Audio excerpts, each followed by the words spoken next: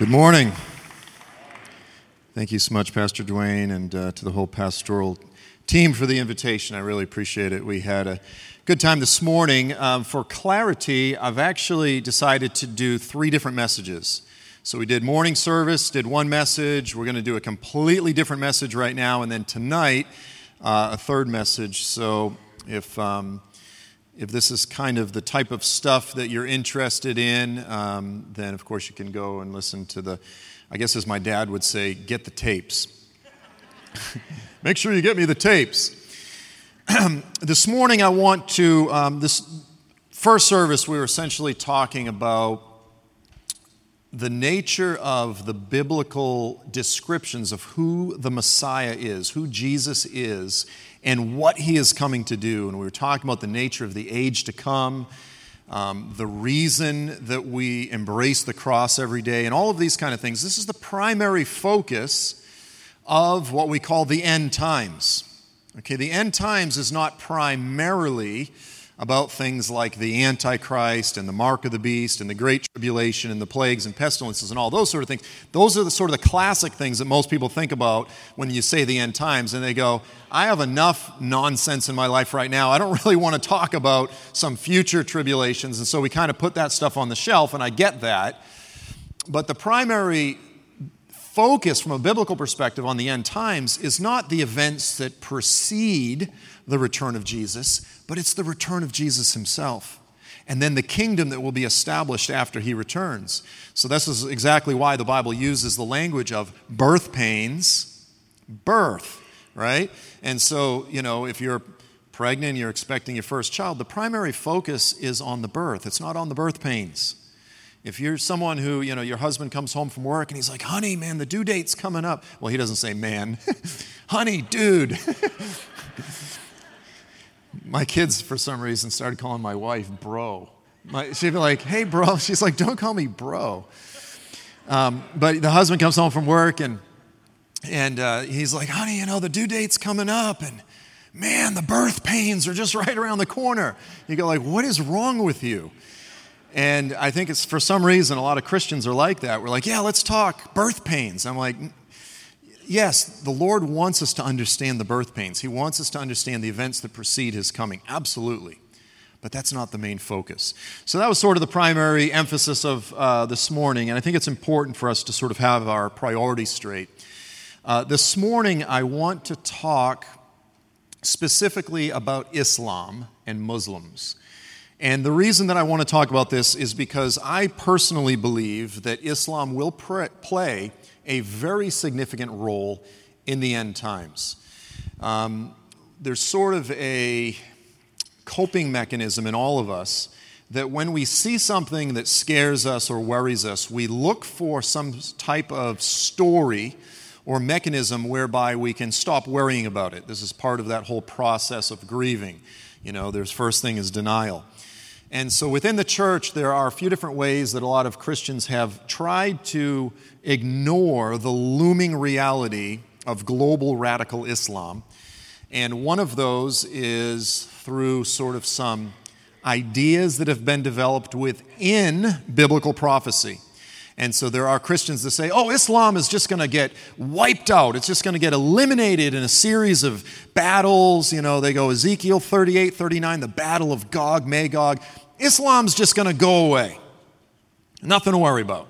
So this is just a coping mechanism whereby we don't have to face reality. We don't have to face the reality of what the future holds. That's sort of one mechanism.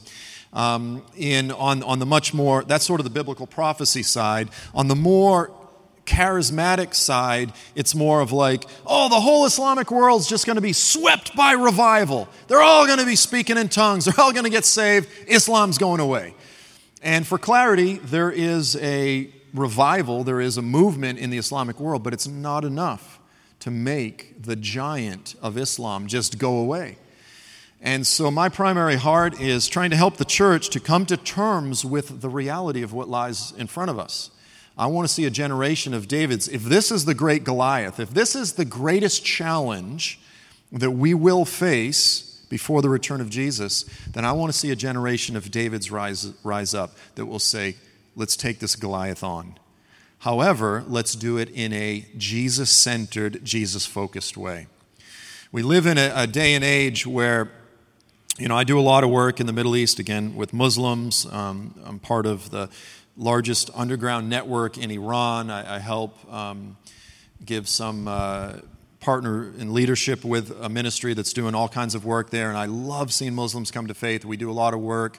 We're partnering with the IDF, the Israeli Defense Forces, to send Christian doctors into southern Syria and minister to Muslims there in southern Syria. And what's happened over the past several years, where prior to the Arab Spring, so 2010 and previous to that, there was a political ideology that sort of held the Middle East together, and it was called Arab nationalism. And this was the ideology, the political ideology that these various autocrats, dictators would use to keep their people in check.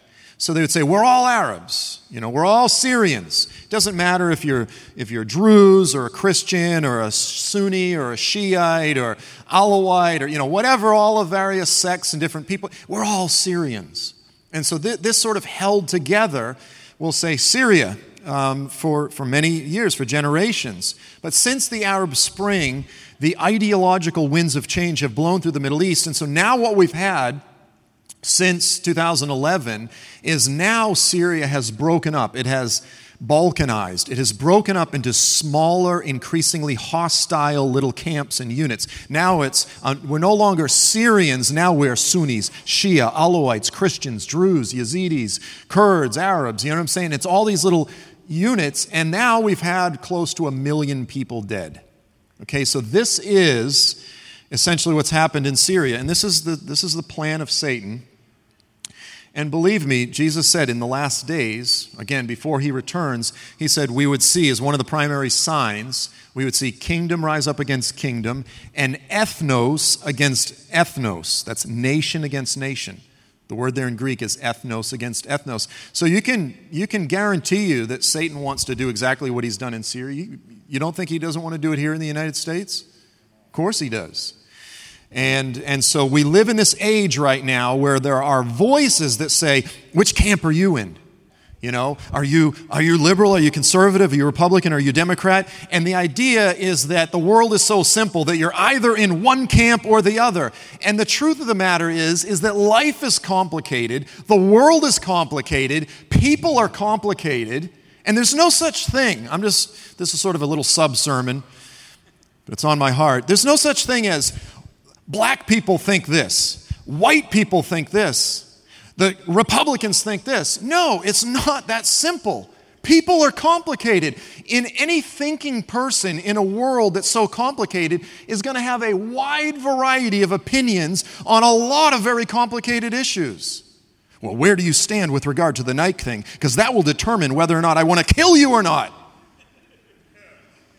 And so this is what Satan wants to do. Satan wants to put everybody in these increasingly hostile, little angry subunits. And we have to resist this. So, sorry, that's just something that's been on my heart. But it's the same thing with regard to Islam. Is within the church, people say, well, either you need to hate Islam and Muslims, or no, you need to love Islam and Muslims. And I go, guys, it's a little bit more complicated than that. It's a little bit more complicated than that. And so, in essence, this is sort of an issue of one of these, you hate the sin, you love the sinner. We are called to confront something that I'll just come right out and say it. It's very evil. But that doesn't excuse us from loving people the way that Jesus loved us. And so it's essential that we come together as believers, gather around the Scriptures, and say, how do we address this, because life is nuanced. How do we address this complicated, nuanced issue? So we're going to jump into a whole bunch of Scripture. The first passage that I want to look at is Romans 8, verse 15. It says, ye have not received the spirit of bondage to fear, but we have received the spirit of adoption, whereby we cry, Daddy, Abba, Father. I'm an adoptive father. I have 2 adoptive children. I can very much relate to the power of adoption and that spiritual bond that happens when you become the father to a child that needs a father. It's a powerful, powerful thing. All of us were once formerly enemies of God. That's what the Scriptures say. He died for us while we were his enemies, in order that we could no longer be his enemies, we would be adopted as his children. We're children of God. We were formerly his enemies. This is what God did for us. So we understand that with the background. Jump to Genesis 16, 1 through 3, and we're going to, again, read a whole bunch of scripture. Now, this is the story of Abraham and his wife Sarah and Isaac and Ishmael. And in my opinion, this is the biblical story that sort of tells where Judaism, Christianity, and Islam sort of began. Where did this whole thing come from? Where did this mess start with, if I can call it a mess? And so we begin with a story. This is before it was Abraham and Sarah. It was Sarai and Abram. The Lord had not changed their names yet. And so in verse 1 through 3, it says, "Now Sarai, Abram's wife, had borne him no children, but she had an Egyptian maidservant named Hagar." So she comes up with this great idea. "Hey, Abram, the Lord has kept us from having children," because he had promised that they're going to have children. Hadn't happened yet. They became impatient. She goes, "Here's a good idea, Abram. The Lord has kept us from having children. Go sleep with my maidservant. Perhaps I can build a family through her." And it's interesting that this is the way we all are. We try to put a fig leaf over something. We try to act as though it's sort of this spiritual, godly thing. We try to cover our sin by using religious language. Hey, here's an idea. Maybe God wants to bless us through you sleeping with Hagar. That was bad idea number one. Bad idea number two, Abram agreed to what Sarai said. So, now notice the language. Sarai, his wife, took her Egyptian maidservant Hagar and gave her to her husband to be his wife. There's the language. Oh, she'll be your wife. The Lord, this is how the Lord's going to bless us. Verse 4 through 6, he slept with Hagar and she conceived. When she knew that she was pregnant, now here is the beginning of the snowball that just immediately rolls out of control. And you know right away that this was a bad idea. When she knew that she was pregnant, she began to despise her mistress.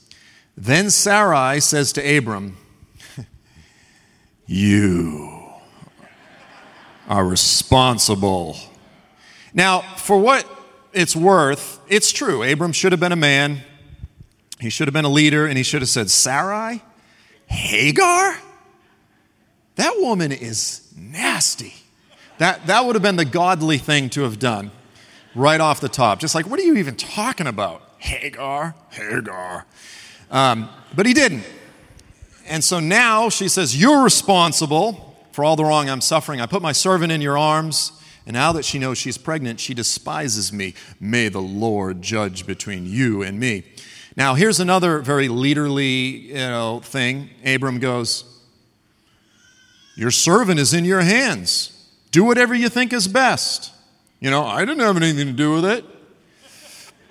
Then Sarai turns around and starts mistreating Hagar. And so Hagar is like, "I'm out of here." And she flees. She flees from the camp. Verse 7 through 10. So the angel of the Lord found Hagar, and he said, "Hagar, servant of Sarai, where are you come from? Where are you going?" It's very reminiscent of the garden, as if the Lord didn't know where she had come from or where she was going. She says, "I'm running away from my mistress, Sarah." And she answered, and then the angel of the Lord says to her, "Listen, go back to your mistress and submit to her. Go back and submit to her." And then he adds, "I'm going to increase your descendants, and they will be too numerous to count." The point is this: I'm going to take care of the child that's in your womb. Don't worry. Don't be in fear. Go back, submit to her. I know this is rough, because you can't have a multitude of children unless the one that's in her womb survives. You're going to have a multitude. He goes, "Look, I'm going to take care of the child." And then in verse 11, the angel of the Lord says, "Listen, you're with child, and you're going to have a son.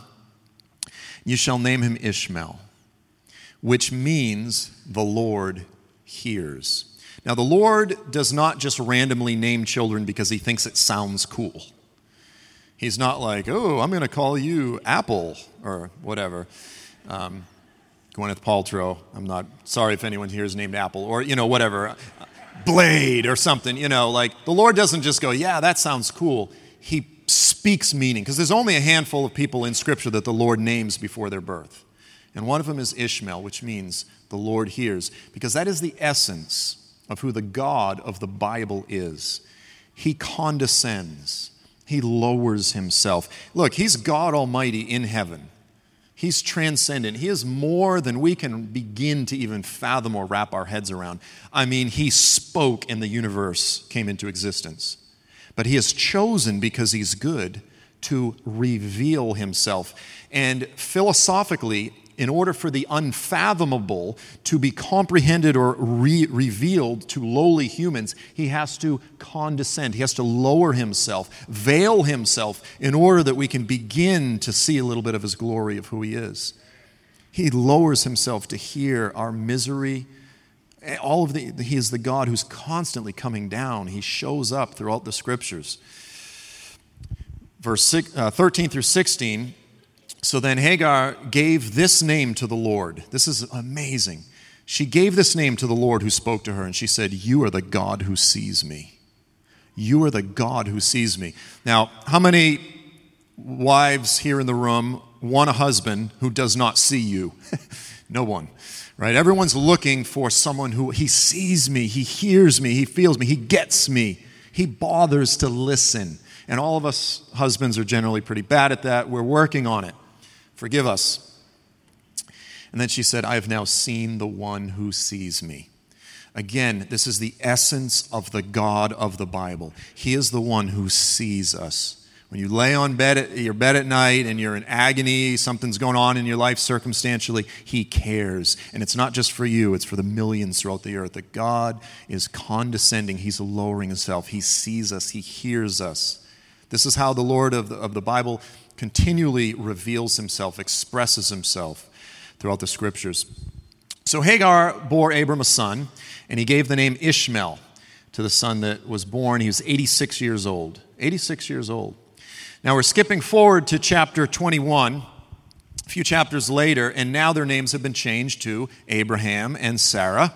And now the Lord was gracious to Sarah, as he had said, because he's always faithful.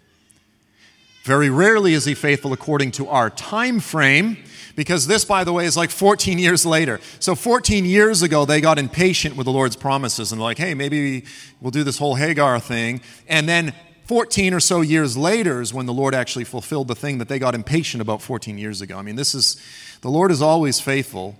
He always fulfills his promises, but almost never according to our timetable. It's an important lesson. The Lord did for Sarah what he had promised, because he always does. Sarah became pregnant, and she bore a son to Abraham in his old age. Abraham gave the name Isaac to the son Sarah bore.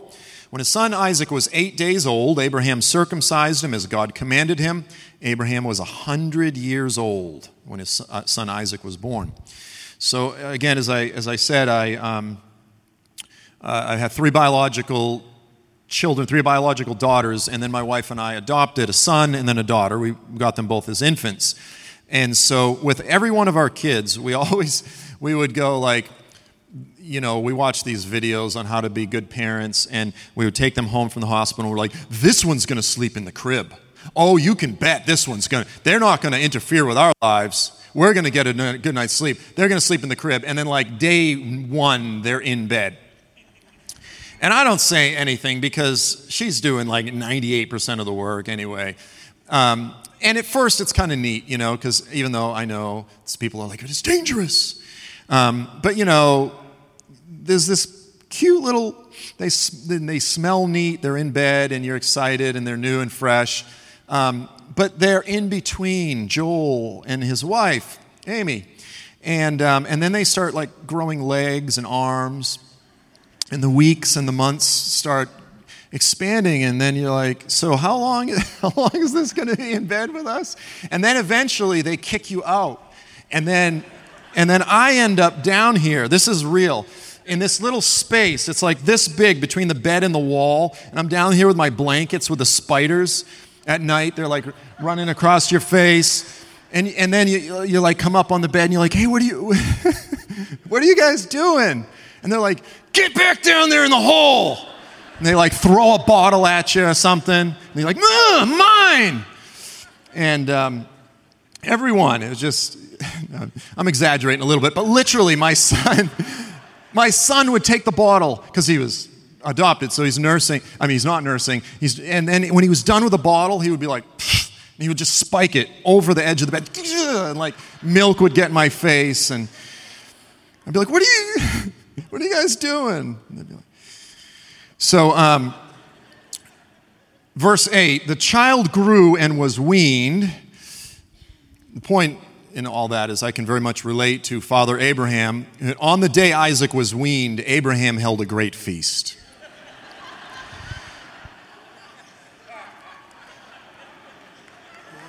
What are you guys doing this weekend? You guys want to have barbecue? Sarah, so now here's the snowball. Sarah saw the son Hagar, the Egyptian had born to Abraham, was mocking. So now Ishmael is mocking Isaac. Now, Paul, later in Galatians, says that Ishmael was persecuting. Scholars wrestle with what exactly was happening, but something was happening where the first son was giving the young son a difficulty. Now, remember it began, oh, hey, here's a great idea, Abram. She'll be your wife. Notice the language now. Get rid of that slave woman and her son. Sarah is mad. Get rid of that slave woman. Wait a minute, I thought this was his wife. Get rid of that slave woman and her son, for that slave woman's son will never share in the inheritance with my son, Isaac. Okay, so the thing is already completely out of control. The matter distressed Abraham greatly because it concerned his son. Abraham loved Ishmael. This was his son, 14 years old at least. And he was really upset, and God said this, and this is one of those harsh passages in the Bible where the Lord says, listen, Abraham, I know this is rough, but you have to understand, I have a plan. I have a plan to redeem all of the world. And I chose you, and I'm turning you into a family. I'm going to turn that family into a people who will become a nation. They'll become a holy womb, and out of which comes Jesus, who's going to restore all things. And you have to understand that this is tough, but there's a bigger thing at work here, and it can't be thwarted. And he goes, listen, don't be distressed about the boy. Listen to whatever Sarah tells you, because it's through Isaac that redemption is going to come. It's through Isaac that your offspring will be reckoned. And I'm going to make the son of your maidservant. I'm going to take care of Ishmael. He says, but you're going to have to kick him out of the camp. So early the next morning, Abraham took some food and water, and he sends off Hagar and Ishmael, and he sends them out into the desert. And essentially what happens, Genesis 21:14 through 16, is that Ishmael is dehydrated. He's out of water. Hagar goes, I can't watch him die, and she sticks him under a bush, and she's just takes off about a bow shot away, and she goes, I can't listen to him as he's dying, and she's sobbing. And so he's sitting there just like his father has just abandoned him. He just got kicked out of the camp. He lost his family. He lost his inheritance. And now his mother abandons him. He's sitting under a bush. And then the angel shows up again. Verse 17, God heard the boy crying. And the angel of God said, Hagar, what's the matter? Don't be afraid. Like, don't you remember I told you I'm going to take care of the boy? She said, the Lord says, lift him up. I told you I'm going to make him into a great nation. So God opens her eyes, and she saw a well of water. She's about to let her son die, and then she's like, oh, there's a well right here. It's like one of those, like, honey, have you seen my phone? And you're like, oh, sorry. So she went and she filled the skin of water, and she gives the boy water to drink. God was with the boy as he grew up. And it just, we got all these details, and just kind of fast forwards. It just zip, zip, zip. He lived in the desert. He became an archer. While he was living in the desert, his mother got him a wife from Egypt. Everything's okay. So here's the thing. The reason I wanted to read this whole story is we hear these kind of stories, like Old Testament stories. We learn about them in Sunday school, and it's almost like they become almost like fairy tales. We're detached from, they're just a story, but they're so far removed, thousands of years, ago. And the thing of it is as much as this has been imprinted into our Bibles, and it's been read millions of times all over the world, this actually happened to a real little kid. Like, we don't usually think about this. This little kid, Ishmael, this is his life story. Like, this actually happened to a real kid, and it's in our Bibles. And so we have to sort of put ourselves into Ishmael's shoes for a minute. He didn't make the decision for Abraham to sleep with Hagar. Like, that wasn't his fault. He was just born He had a father, he had a mother, he had an inheritance, he was living at home, all this. And all of a sudden, in one day, his whole world gets turned upside down. And he's out in the desert. His father's just kicked him out. He doesn't really understand what's going on. And then his mother abandons him. And he's literally dying. And then the Lord intervenes and saves him. This was to use modern counselors, this was a traumatic event. This was a traumatic event in his life. And so here's what's interesting, is that today, Islam, we look at the world today, Christianity, Judaism, Islam, what's this all about? And I go, guys, this thing is completely rooted in the biblical story. In the 7th century, you had a guy named Muhammad. He lived in Arabia, the Arabian Peninsula, and he believed that he was a direct descendant of Ishmael. Most of the Arabs of the Middle East today believe that they are literal bloodline descendants of Ishmael. And so they have this Ishmaelite identity. And Muhammad was this young guy who, when he was young, when his mother was pregnant, his father died. Then when he was a little baby, his mother died. He went to go live with his grandfather. So he was orphaned. He kind of had some similar trauma in his life to his ancestor Ishmael. It's actually interesting that sort of orphan, abandoned spirit story was in Muhammad's life. And then even his grandfather died when he was pretty young. He ended up marrying this woman named Khadijah, who was like 15 years older than him. She was a real successful businesswoman. And he became her primary worker for her caravan company. He's out in a cave fasting and praying during Ramadan, because in Arabia, even before Islam, even the pagans used to have the holy month of Ramadan where they would seek their various gods, make pilgrimage to Mecca. And as the story goes, according to the Islamic story, this angel shows up to Muhammad in the cave and it starts choking him, crushing him. Again, this is not a Christian retelling of the story. This is according to Islamic source documents. It's crushing him, and it demands of him in Arabic. It says, Iqra, which is recite in Arabic. This is where you get the word Quran, Iqran, the recitation. And he goes, I don't know how to recite. Because the idea was in 7th century Arabia, you had these ecstatic poets. They would allow spirits to sort of channel through them, and they would recite Arabic poetry. And he thought that's what the Spirit was saying, is allow me to speak through you, because I don't know how to do that. A second time, it chokes him, and he describes it as this dark presence to where he thought he was going to die. And it says, Iqra. And he says, I don't know how to recite. The third time it happens, and on the third time, this presence demands, recite. And he opens his mouth, and the first words of the Quran begin flowing out of his mouth. This is the beginning of Islam. This is then, essentially, he went back, by the way, as the story goes, he believed he was demon-possessed. Muhammad believed he was demon-possessed. He thought that experience was demonic. He believed he was suicidal. He was shaking, trembling for days, for weeks. He goes back to his wife, Khadijah. Again, she's going, oh, great. My new husband, my primary worker for my company, has gone crazy. And she goes, no, you're not demon-possessed. You're a prophet. Go with it. And she encouraged him to allow this to start taking place. This is how we got the Quran today. The Quran is like the Bible of Islam. Now, that's the story. You don't need the discernment of a log to say that was not an angel, right? Let's just be honest. That was not an angel. That was a deceiving demonic encounter. Today in the world, you look out, the world is riddled with religious conflict. Let's step back for a minute, look at the biblical story. Look at the story of Ishmael. Look at the trauma of his life. Look at this vessel named Muhammad who had a lot of the same experiences. And what does Islam teach? What are the doctrines of that revelation that came out of that experience? God has no son. God is not a father. This is the essence of what Islam teaches. And then interestingly, Ishmael, not Isaac, is the true heir of Abraham. So essentially, in my opinion, Islam is the doctrinized, creedalized expression of Ishmael's brokenness expressed through Muhammad. All of the trauma, all of the pain of abandonment, that orphan spirit actually was birthed as a religion through a broken, crippled individual who allowed that spirit to begin speaking through him. And it's gone on to now become the world's second largest religion, which, again, you go, why is that evil? Because at the core essence of what the God of the Bible has revealed is that he is indeed a father who has a son.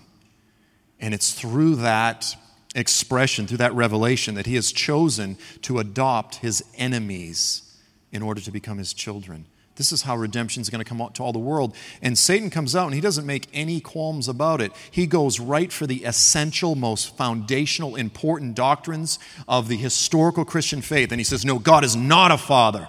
God does not have a son. I'm going to tell a story. I call it a tale of two fathers. It's a sort of analogy I use to try to express the difference between the God of the Bible and the God of the Quran. See, the God of the Quran expresses himself as the God who is transcendent. He's big, he's great, he's unknowable, he's unfathomable, he's unreachable. So therefore, when Christians say God is a father, they go, no. Muslims say, you're trying to liken the unknowable Almighty to something on earth. You're trying to lower him. You're trying to diminish him. Don't do that. That's blasphemy. It's the worst form of blasphemy. They go, no, just allow God to be great. And throughout the scriptures, throughout the Quran, Allah is constantly, the God of the Quran is constantly saying, don't do that. It actually rebukes Christians. It actually says, don't say that God is a father. If you do, the earth is about to crumble, like it's such a blasphemy, right? So this is sort of the doctrine of Islam. Over here you have this God who's great, don't lower him.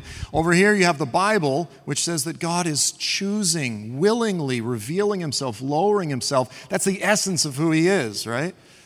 Okay, so one day a father comes home from work, and he's tired, he's been working all day, and his kids are like, Daddy, will you play with me? And he's like, he's tired, but he gets down on the carpet with his little kids. And of course, I had daughters at first. So what do they always want to do? What do you want to play? Barbies. Awesome. Because that's what I love to do. And so, you're down there and, you're tired. And you pretend that you're playing, but actually you start sleeping. So as long as you're giving it a little effort. But here's the funny thing, too, with Barbies, if you're a new dad, is when you have an avatar or like a puppet, 10 seconds they forget it's you. You can extract any information from them through a Barbie until a certain age. So, is there any boys in your class that you like? They'll tell you. They won't say it to you. They'll tell Barbie. What? What?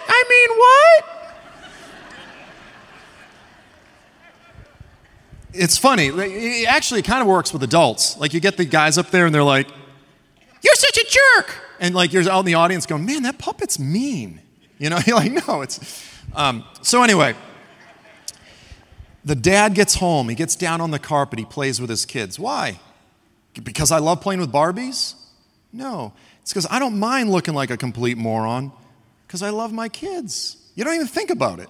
You don't think, oh, man, I look like a complete idiot. It's my kids. Now with my son, I get down and I fight him. I may pretend that he's beaten me. Of course, in like another year, he will. That's what dads do. That's what a father does. Now, the other father comes home from work, and he's like, he's tired. And the kid's like, Daddy, well, Daddy's home. Daddy, will you play with me? And he goes, don't you know who I am? I'm the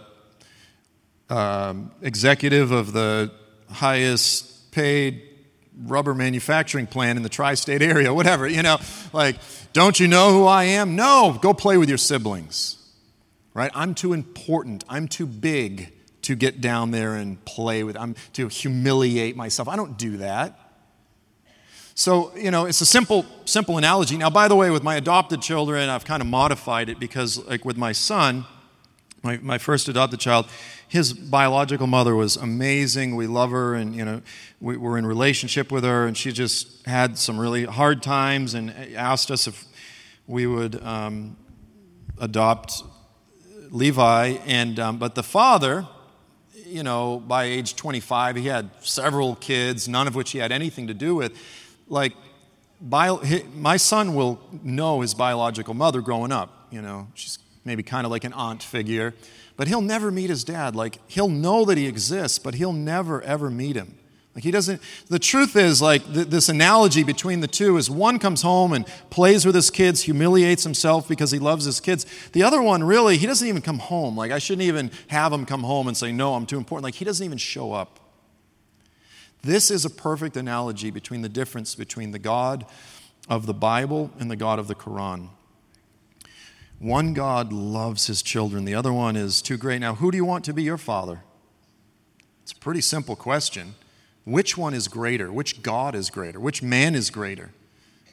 The one who humiliates himself or the one who's trying to protect himself from humiliation? True greatness doesn't need to be protected. God is great. You can't diminish him. You can't lower him. He is the creator of all things. Now, here's the point. Islam, the doctrines of Islam, it is the greatest antichrist doctrine, the greatest antichrist religion that mankind has ever produced. It's swept up a large percentage of the world into this false, counterfeit, false religion. Islam will lead no one to heaven. Not a single person is not going to come through the doctrines of Islam. However, if I was to come up here and put up pictures on the screen of little children, on the side of the road with an empty bowl and a fly on their brow and this sort of thing. You go, oh, they're so needy, they're so helpless. I just want to rescue them. And, cute little kids tug at our heartstrings. But here's the thing. Muslims, from a spiritual perspective, from God's perspective, I think through God's eyes, Muslims are the spiritual orphans of the world. They're the spiritual orphans of the earth because they are working so hard. And believe me, most of them pray more than most of us. Most of them do all the religious hoopla much more than a lot of Christians. And at the end of their life, they're working for a God who's not even showing up. And the reward for all of that religious hoopla is the lake of fire. They're searching for God, believe me. The majority of Muslims that I meet are searching for God, but they're looking in the wrong places. And here's the thing, guys. We have the message that they need. We have the words of life. We are the stewards. We are the stewards of the message of the God who is not, he doesn't mind humiliating himself. It says he actually made himself a servant. He took on the form of a servant. He allowed himself to be mutilated because he loves us so much. And if Muslims are ever going to come into the relationship with God that we have to start seeing Muslims as people just like us, who need the mercy of God just like us, and say, yes, let's approach this from a more nuanced perspective. The doctrine of Islam is evil. Yet there are elements of Islam, of things that we agree with. It's not like every doctrine of Islam is evil. Satan always candy coats his poison. Let's just be honest.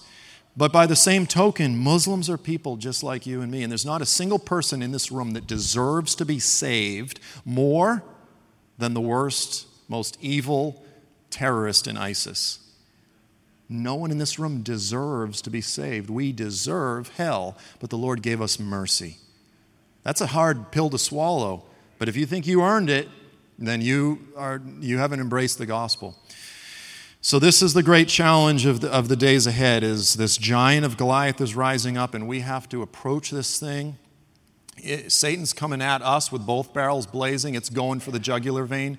We're going to come at it like David to Goliath. We're going after this thing, but we're going to do it in the spirit and the attitude with the mind of Christ. We're not going to go after it with the carnal, fear-based mentality that so often defines the current age that we live in. Amen?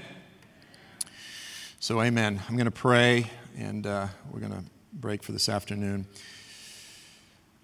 Father, I thank you for this house. We thank you that this room is filled with people who know you. You've saved us. You've opened our eyes. You made us your own. We ask that you would help us to see things the way that you see it. We ask that you would help us to see Muslims or Democrats or Republicans or conservatives or liberal, you name it. We ask that you would help us to see others the way that you see them, as people in need of the mercy of God. We ask that you would help us to be vessels, conduits of your Holy Spirit, that you would do for them what you did for us, and that you would help us, give us courage to open our mouths, that we would be excited about the message that we are stewards of. We ask that this house would be a house of salvation, where new people would be brought into the kingdom, where the invitation to the wedding feast would be extended throughout the week, throughout the city. We commit ourselves to you, and we thank you for these things. In the name of your Son, Jesus, amen.